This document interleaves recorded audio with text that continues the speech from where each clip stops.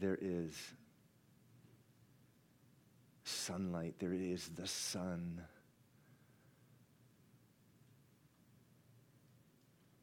So we ask, Lord, do that work in here in every church in the city of Boston that's declaring your word today. We pray this in Jesus' name. Amen. Okay, you may be seated.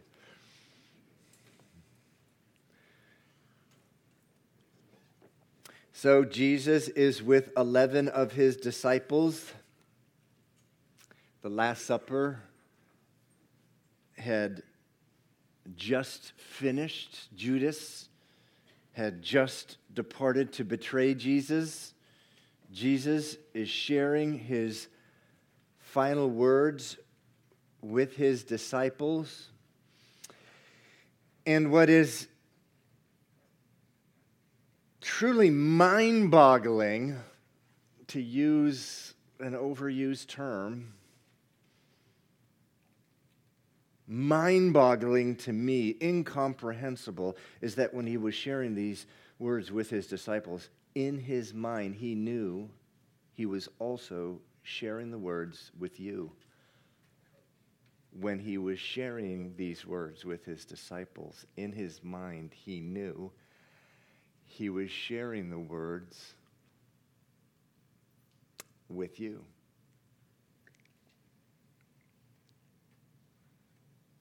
And when he shared these words, he wanted his disciples, he wanted the words to have the same impact on his disciples as they would have on you. He wanted his words to have the same impact on you as they were having on his disciples. He had you in mind. You, listening 2,000 years later, when he was speaking these words. John 13 through 16, these words at the right after the Last Supper. He wanted these words to drive his disciples after he left them, to motivate them, to strengthen them, to comfort them for the rest of their lives. He wants the same impact on you. Same thing. He wants to do the same work. So verse 1 of chapter 14 says, "Let not your hearts be troubled." And we've been on that verse for a couple weeks now. We're going to be on that verse again today, because the whole chapter is really about a response by Jesus to the fact that their hearts were troubled. Why were their hearts troubled? Because Jesus had just told them that he would be leaving them. He had just told them that. Verse 36, he says to Peter, middle of the verse, "Where I am going, you cannot follow me now, but you shall follow me afterward." And their hearts are troubled. He's going.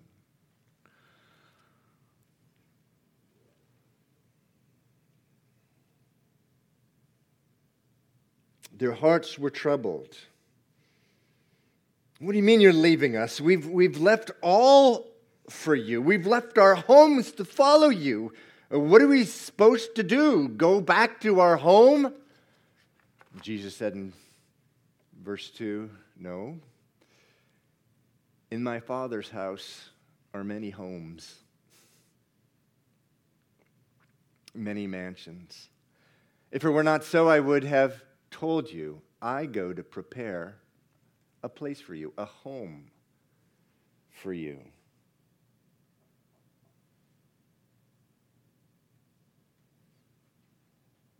Well, how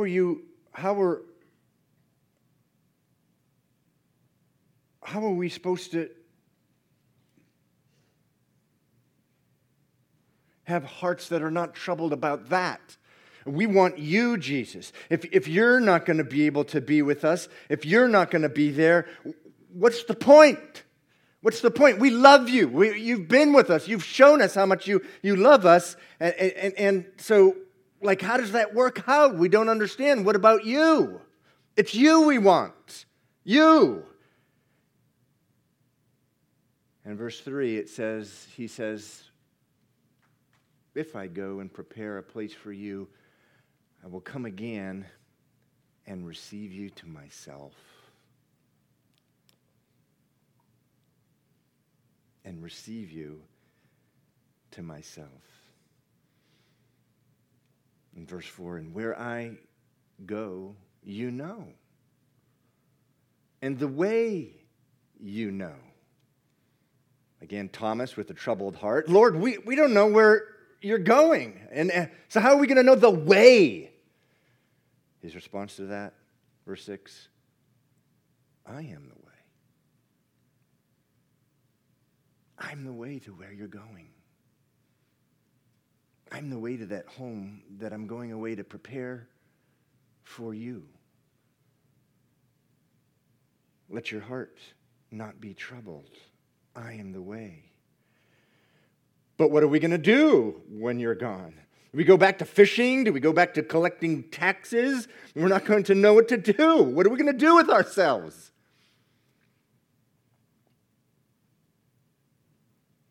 Jesus says in verse 12, most assuredly I say to you, he who believes in me, the works that I do, he will do also. You'll be doing my works. Let not your heart be troubled. And not only that, greater works, verse 12 says, than these you will do. Greater works. Okay, but how are we going to do that? If you're gone, you're not going to be able to help us. Jesus' response to that is in verse 13. Whatever you ask in my name, that I will do. That's how you're going to do my works. That the Father may be glorified in the Son. Again, if you ask anything in my name, I will do it. That's how you are going to do my work. That's how you're going to do greater works than I've done. Do not let your heart be troubled. God loves you. He loves you, and he doesn't want your heart to be troubled. So that's where we left off last week. But this week is a continuation. It's the same theme. It's the same thing. He's addressing every trouble in their heart. Every trouble. God wants to see the life of joy in you. He doesn't want to see a troubled heart. This issue is so important to him. He's devoting his last hours on planet Earth. Within 12 hours, he's going to be hanging on the cross, crying out, my God, why have you forsaken me? And that's a reference to the wrath of God that was coming down, the anger of God coming down upon him because of all their sin, the disciples' sin, had been put on him. This is 12 hours. He knew he's going to be agonizing in the Garden of Gethsemane in just a little bit. But right now, he is so intent on them living a life of joy, he's hitting every single issue which may cause their hearts to be troubled. So the next thing he says in verse 15, and this is where we began this morning, if you love me, keep my commands. If you love me, keep my commands. Now, most translations, Dave, if you can just put up the first verse on the projection screen. Many translations say that if you love me, you will keep my commands. I personally think in the context that's a better translation. If you love me, keep my commands. No, it's really what he's saying here is if you love me, you will keep my commands. By the way, one of the reasons that I think that is because he's just about to say it 2 more times later on down in chapter 14. If you love me, you will keep my commands. Wait a second. You've told us a whole lot. You have given us a whole lot of commands. And you're telling me that without you present, we're going to be able to keep these commands? Love your enemies, do good to those who hate you, bless those who curse you, pray for those who spitefully use you. To him who strikes you on the one cheek, offer the other also. And from him who takes away your cloak, do not withhold your tunic either. You want us to obey that without you. Give to everyone who asks of you? You really want me to do that, Jesus, and you're not going to be around?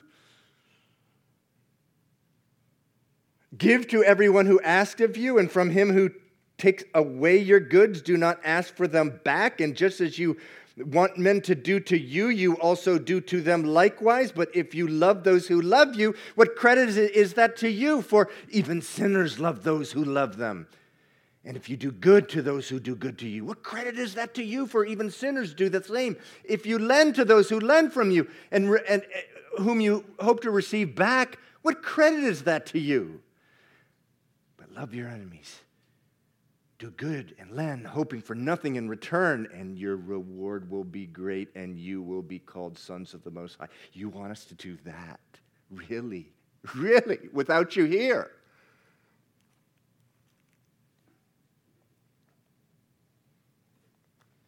Again, Jesus is anticipating that in their heart. He's anticipating that he's going, and they're thinking, how are we going to do everything he just told us to do? Blessed are the poor in spirit. Blessed are those who mourn. Blessed are the merciful. How are we going to do that? And to calm their troubled hearts, he says, oh, this is so important that you understand this. If you love me, you will keep my commandments. And just in case they didn't get it, he says in verse 21, he repeats it. He who has my commandments and keeps them, it is he who loves me. And he who loves me will be loved by my Father, and I will love him and manifest myself to him. Again, verse 23. A third time, same thing. He's comforting their troubled hearts. He says, if anyone loves me, he will, there it is, he will keep my word, and my Father will love him. Verse 24, he who does not love me does not keep my words. Let not your heart be troubled. If you love me, you will keep my commandments. Now, that's heavy. How is that going to comfort anybody? How is that going to comfort the disciples in this situation where Jesus is leaving and they're thinking, well, how am I going to do everything he's told me to do? How is that going to comfort them? You love me, so you'll keep my commandments. Let not your hearts be troubled. Let's back up. Let's back up for a few minutes here. You know, there can hardly be a more important question than these verses are begging here. Verse 15, verse 21, verse 23, verse 24. It's begging the question. When you read it, do I love Jesus? Do I love him? Brothers and sisters, there can hardly be a more important question posed to a human heart. It's exactly what the Lord wants to happen when you read these verses. For you to start reflecting. Okay, now wait a second. Wait a second. Do I really love Jesus? Well, yes, I do. Well, how do you know that? Well, I just read John chapter 14, verse 15. I know I love God because I obey his commandments. No! Stop right there. No. There are thousands, tens of thousands of people who show up in churches all over the world who obey Jesus' commandments. But they don't love him. They don't have a molecule of love in their hearts toward him. They're dead to Jesus. They're religiously dead. There's no life there. But do they obey his commandments? Oh, yeah. Every jot and tittle. So that's the great, great danger of reading these verses in isolation and not reading them alongside the rest of the Bible. That's why we emphasize reading the whole Bible at Calvary Chapel. You read those verses, and what do you become? You become what's called a legalist. You know what a legalist is?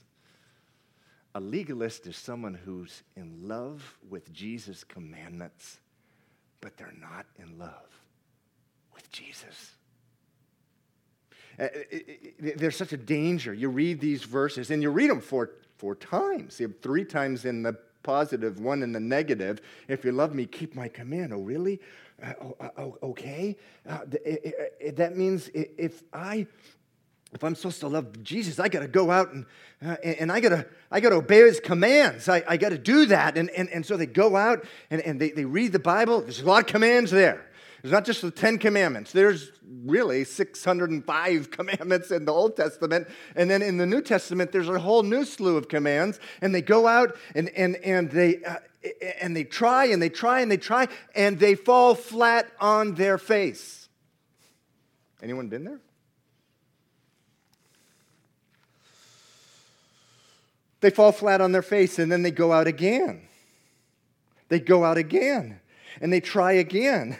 You know, after they read Romans chapter 12, verse 10 says, "Be kindly affectionate to one another. Don't lag in your diligence serving the Lord. Give to the poor. Give hospitality to people. Bless those who persecute you." And it goes on and on and on. And they go out and they try to do it again. And what happens? They fall flat on their face. And they get up and they try again, and they just try harder. The solution, I got to love Jesus. That's what the Bible says I'm supposed to do. And they go out and they try harder and harder their eyes are on the commands, Jesus' commands, and they go out and they fall flat on their face. And eventually, I've had it. I'm out of here. Because they read these verses in isolation, or there's a parent. You know, they have their child. They want their child to love Jesus. And okay, you have to do this, and you have to do this, and you have to do this. You have to got to stay away from that kind of music. You got this computer. Wow, you're just 3 years old, and you're sitting around in this computer figuring it out. Wow, I can't do that, and I'm 35. But look, when you're on this computer, you can't do this. And don't you read that thing, and don't you drink that thing, and don't you smoke that stuff. And the kids, what do? Because that's been the emphasis in their home. They fall flat on their face, and when they leave their home, they want nothing to do with that. Or a preacher, a priest, a pastor. You got to do this. You have to do this. You have to do this and that and this and this. And they create a legalist, someone who is all focused on the commands of God, but they're not focused on Jesus. What they've done is they've taken this verse, "If you love me," verse 15, "you will keep my commands," and they've done this. This is their life. This is what their understanding is. Loving Jesus equals keeping his commands. Wrong.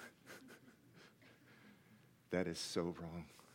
And that will get you into so much trouble. Can we back up and look at it again? This will get you into so much trouble. So then you ask, well, what's up with this verse? What's up with this verse? And then the three others that follow. I mean, it does say, if you love me, keep my commandments. Well, the reason Jesus said to that, to answer that question, what's up with this verse? You have to understand why Jesus is saying that to him. They have troubled hearts. They had troubled hearts because they wanted to obey his commandments, but without him, how are they going to do that? And listen, because Jesus knew that they loved him, he knew that they loved him.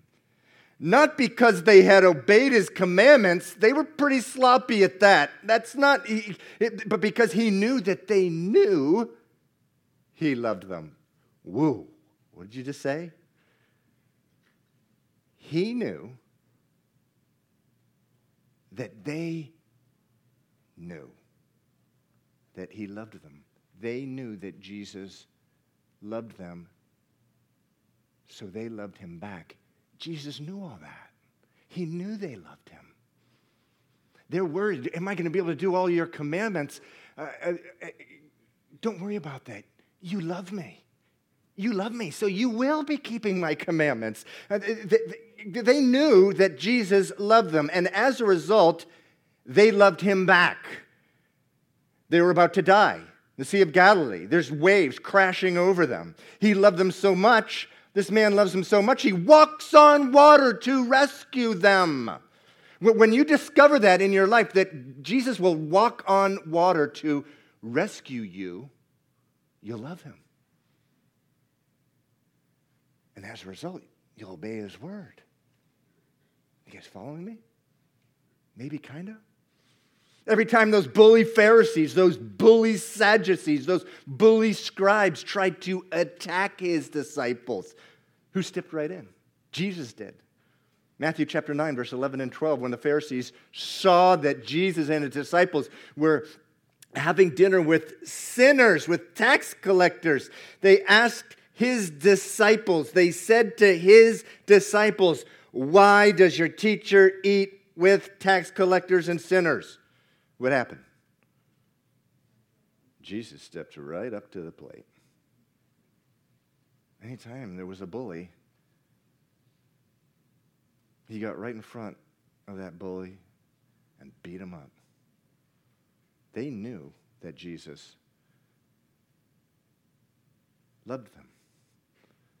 And as a result, they loved him back. And they did his commandments, and they will do it. So don't you guys worry. I know you love me. You'll be obeying my commandments. Don't let your heart be troubled about that. And they saw Jesus heal thousands upon thousands. They knew he had the same heart towards them. And then in the previous chapter, Jesus, the Son of God, there's not a servant around to wash their dirty feet. And the Son of God takes off his outer garment like the least of the least slave on planet Earth, and he washed their dirty feet. They knew. They knew that Jesus loved them. You guys love me. Don't let your hearts be troubled. You'll keep my commandments. So, brothers and sisters, know this: when a man knows that Jesus loves him, he will love Jesus back, and he'll keep his word. He'll keep his commandment. When a woman knows that Jesus loves her, she will love Jesus back, and she will do what Jesus has told her to do.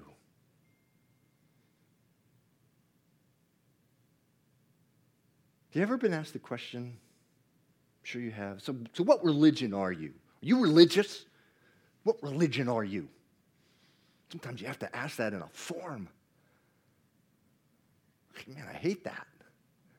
I don't like the question, believe it or not, in the sense that it is an introduction to talk about God, but I don't like the response that I give, even though I know I have to give it. I'm a Christian. I don't like that response. Because, first of all, that's a term I never chose. God never chose it for me. In the book of Acts, it says that some people started calling followers of Jesus Christians. Now, I tell people, I say I'm a Christian because I need to be able to communicate. I need to be able to understand, but I don't like that because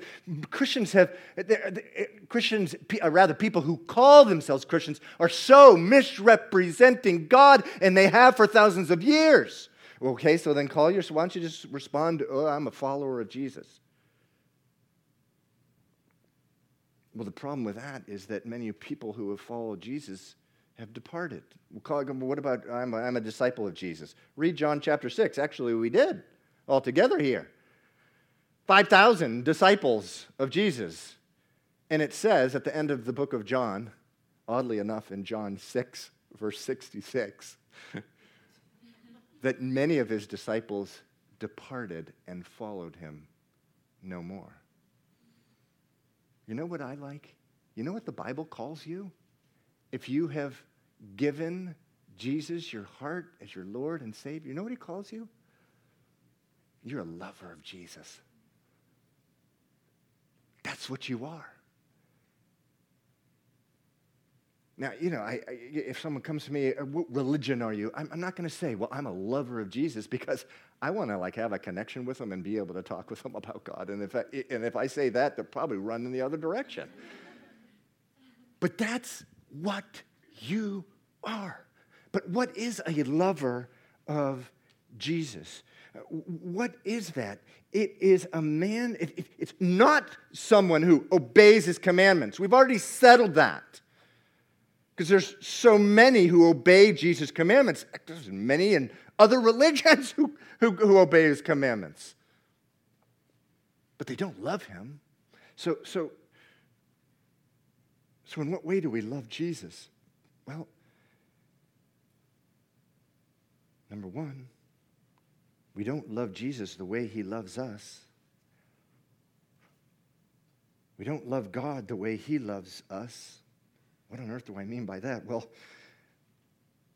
the Bible says in Romans 5:8, says this, while God demonstrate his own love towards us, and that while we were still sinners, Christ died for us. While we were still, I prefer the translation, enemies of God, Christ died for us. While we were still doing our own thing, Christ died for us. That's how God loves us. But don't love God the way he's loved you. He's never failed you, ever. He's never sinned against you. You don't have, well, I forgive you, God. There's once recently someone said that from a pulpit, and there was like this explosion on the internet. I actually got what the guy was saying, but it was kind of irresponsible, I think. You don't go to God, I forgive you, God. That's not how you love God. You love God because he is perfect in all his ways. You are a good, good Father. We sang that this morning. Perfect in all your ways. In all your ways. You love God. Why? Because he first loved you. 1 John 4:19.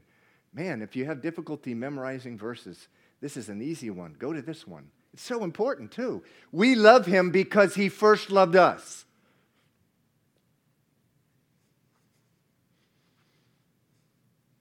Why do you love Jesus? It's not because you obey his commands. That's a fruit of loving him. That's a result of loving him. That's what happens when someone loves him.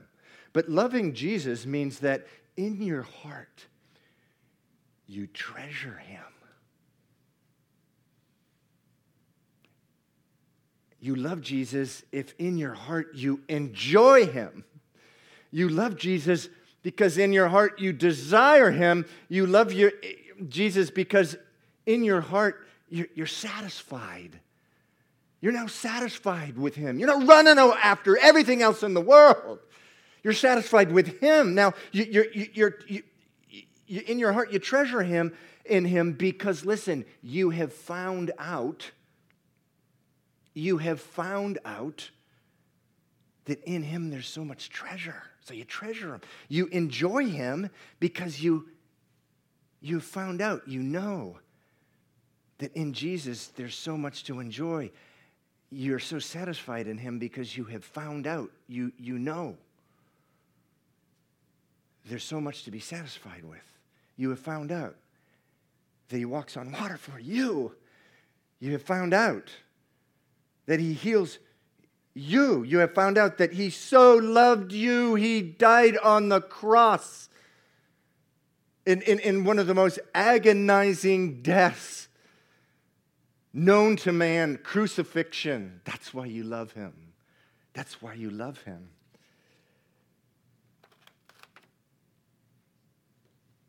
All that to say, it is true that if you don't obey Jesus' commandments, it is true you don't love Jesus. That's just what the verse says. I'm not making this stuff up. It says it 4 times. If you love me, keep my commandments. From time to time in a counseling session or whatever, I go into major hardball. A few months ago, I was talking with a person. This person had gossiped and gossiped and gossiped and gossiped. Hurt and hurt and hurt and hurt. The person doesn't go to this church.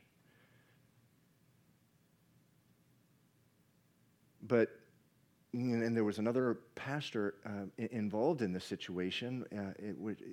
This person had attended his church at one time. It was the same thing. This person had been confronted. Look, you're hurting people. You're hurting people.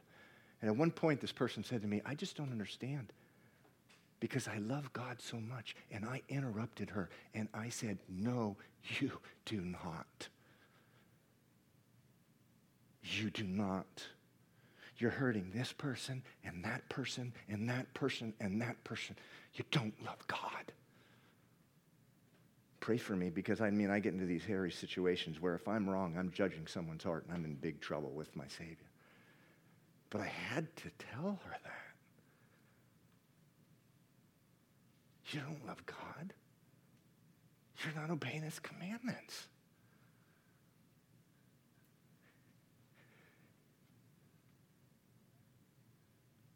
Another question that these verses beg is, of course, well, oh no, am I obeying his commandments? Of course, the answer is no one obeys them. We're all sinners. But do we have a pattern in our life of obeying God's commandments? Some of you are, the Lord is speaking to your heart. And the answer is no. I have a pattern in my life of deliberately not obeying what the Word of God says. Do you know what the solution is? It's not to go out today and just try super, super hard to obey them better. It's to get into the Word of God and discover and find out how much he loves you. These disciples loved Jesus because they knew him. Because they knew him, Jesus knew they would keep his commandments. When you get to know God, you will keep his commandments. Those patterns of sin will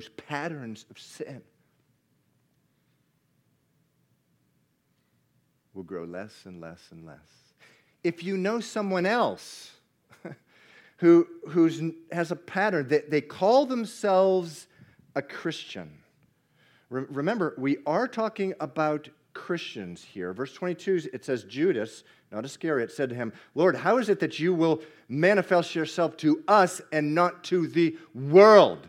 He's not talking to the world here. He's talking to Christians. Then he says, if anyone loves me, he will keep my word. If you know someone else who is just, oh man, they're in a pattern of breaking God's commandments, you know what the best thing for them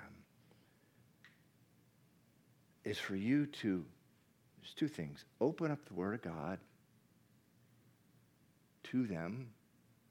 Best thing I can do for you all to obey the commandments of God is to open up the Word of God for you so that you learn, so that you know Him, so that you'll love Him and keep His commandments. But if you know someone like that, the best thing you can do is steer them in the direction of God. If you don't think you're qualified, man, there's sermons, there's CDs, there's all kinds of stuff on the internet, and say, look, start getting to know God. You will be able to break this pattern of sin in your life. You will. The second thing is, you got to pray for them. You got to pray for them. Ephesians chapter 1, verse 16 says this. This is Paul speaking. He's speaking to the church of Ephesus. I do not cease making mention of you in my prayers, that you will try harder to obey all the commandments of God. No! It's not what he prayed. You will not see a prayer like that. I do not cease, I don't stop making mention of you in my prayer, that the eyes of your heart would be enlightened. That the eyes of your heart would be enlightened. Once the eyes of your heart are enlightened, you'll get to know who God is, and you'll start keeping His commandments. That brother, that sister, we were talking about in a recent ministry meeting. What do you do with someone who's in pornography? How are we supposed to receive them? To give them time to get to know God, Jesus, more. And number two, I didn't emphasize this enough, pray for them that the eyes of their heart would be enlightened. Once the disciples knew that Jesus would walk on water for them, he knew he was a healer. He knew he loved. He knew that he got in front of every he would get in front of every religious bully. He knew that here's the guy who washes my feet, the Son of God. They loved him. They knew he loved them. And as a result, Jesus wasn't even worried. You guys are. Don't let your hearts be troubled. You'll obey my commandments. So this is communion this morning, and I'd like to call the worship team up now. And while they're coming up, I'd like to continue the message for just a few more minutes. For just a few more minutes. And I want to focus on Jesus. And my prayer is that what I share with you about Jesus is going to open the eyes of your heart so you know Him more. And because you know Him more, you'll love Him and you'll keep His commandments. Now I'm going to do it in a kind of odd way. I'm going to go back to the book of Numbers, and I'm going to share with you the message I recorded this week online, the Old Testament messages I record each week and I put them online. And I'm going to read some verses, and you may say, that's why I don't read through the Old Testament, because I fall asleep as soon as I start. Just give me a little time. Moses and the children of Israel, the book of Numbers, chapter 29, they're right on the River Jordan. They're just about to go over in the Promised Land. They've been in the wilderness 40 years. They're just about to go over. Moses is telling them some things. And the first time you read it, it's like, okay, why are you telling them this? First of all, you told them all this in the book of Exodus 40 years before. Why are you telling them this again? And so he starts telling them about the feasts. He says, okay, here's the feast of Passover. And here's what you do to celebrate those feasts. Here's all the offerings that you offer on the Passover. And then he gets to the Feast of Tabernacles. And he says this in Numbers chapter 29, verse 12. Now, buckle your seatbelts. You better be ready for this. On the 15th day of the 7th month, this is Moses speaking to the Israelites. They're right about to go into the promised land. And this is what he's telling them. On the 15th day of the 7th month, you shall have a holy convocation. You shall do no customary work, meaning you won't work that day. You shall present a burnt offering, an offering made by fire, as a sweet aroma to the Lord, 13 young bulls, 2 rams, 14 lambs in their first year. They shall be without blemish. On the second day, this is an 8-day feast, Feast of Tabernacles. I actually read about it in John chapter 7. It comes up in John chapter 7. On the second day of this feast, present not 13 young bulls, but 12 young bulls, 2 rams, 14 lambs in their first year without blemish. On the third day, present 11 bulls, 2 rams, 14 lambs in their first year without blemish. Verse 23, on the fourth day, present to the Lord 10 bulls, 2 rams, 14 lambs in the first year without blemish. On the fifth day, 9 bulls, 2 rams, 14 lambs in their first year without blemish. On the sixth day, present 8 bulls, 2 rams, and 14 lambs in their first year without blemish. On the seventh day, present 7 bulls, 2 rams, and 14 lambs in their first year without blemish. And on the eighth day, the eighth and final day, present a burnt offering, 1 bull, 1 ram, 7 lambs in their first year without blemish. Wow.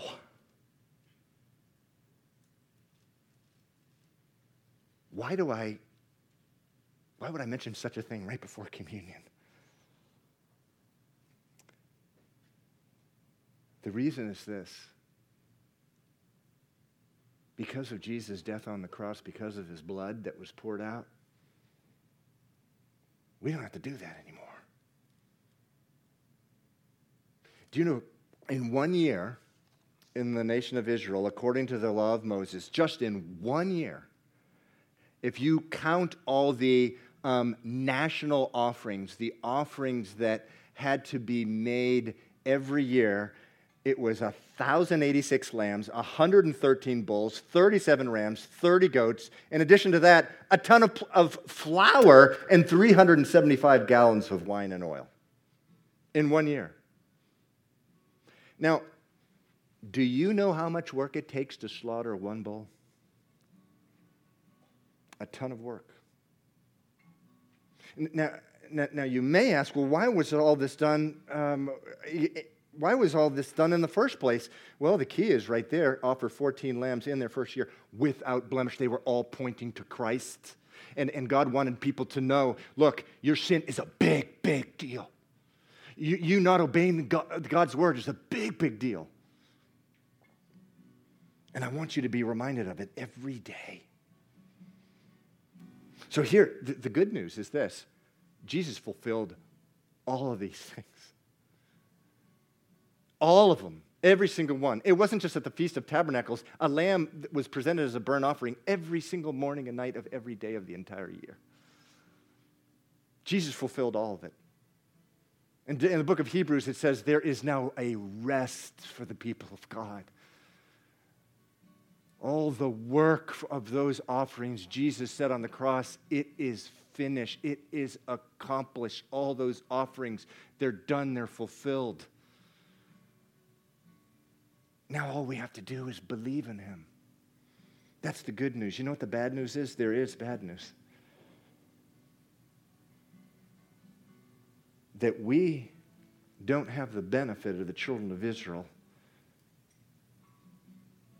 of putting our hand when we present a burnt offering on a bull or a lamb and seeing the throat slit of that lamb.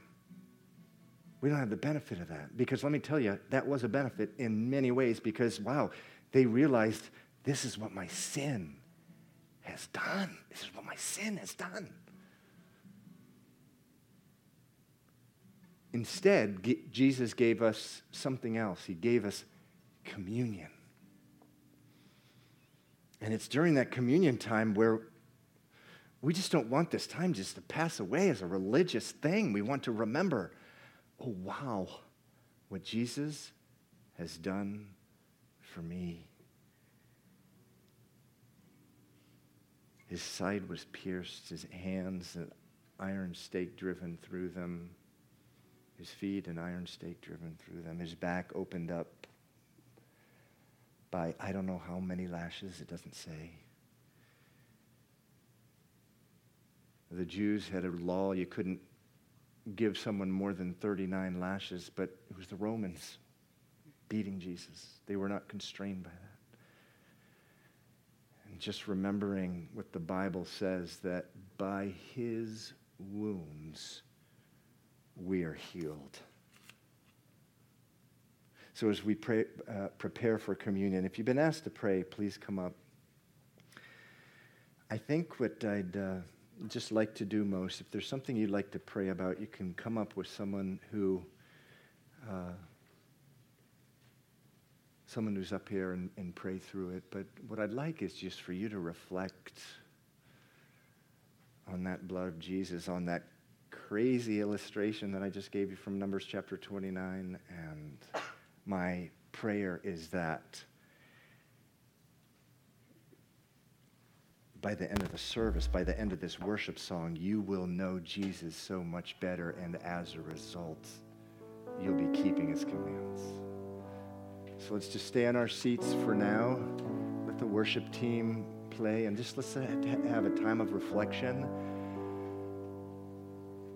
And then after a few minutes, just you can go to the back. We have the communion elements in the back.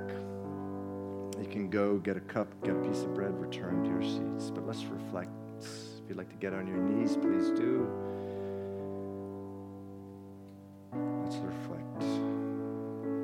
Father, in the name of Jesus, help us there, Lord. Help us get there. And we can understand better, so much better, what your Son did for us on the cross. I pray this in Jesus' name.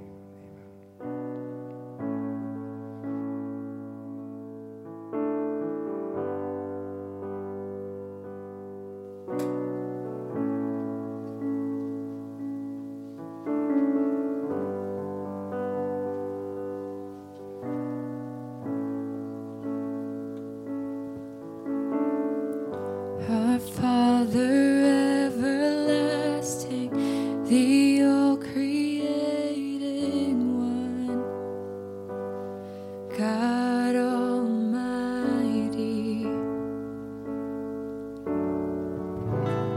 through your Holy Spirit, conceiving Christ the Son, Jesus our Savior.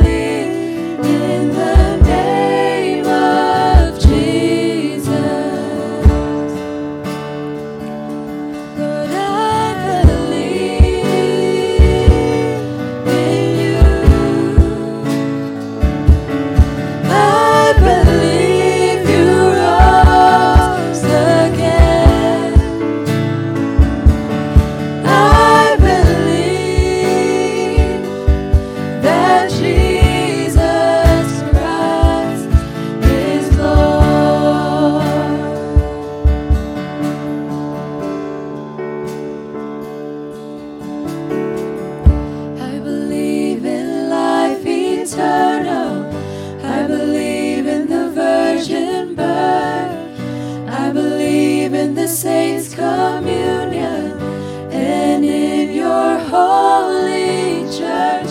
I believe in the resurrection when Jesus comes again. For I believe in the name of Jesus. 1 Corinthians chapter 11, verse 23, this is the Apostle Paul. He said, "For I received from the Lord that which I also delivered to you, that the Lord Jesus, on the same night in which he was betrayed, took bread. And when he had given thanks, he broke it and said, 'Take, eat. This is my body, which is broken for you. Do this in remembrance of me.'"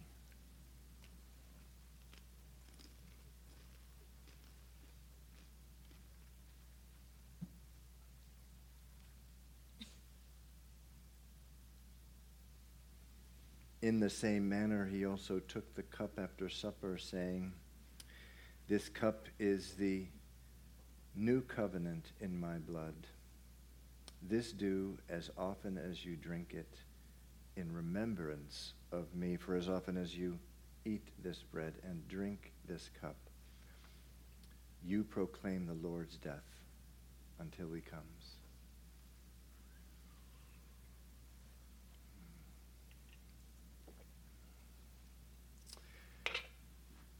Could I ask the folks who have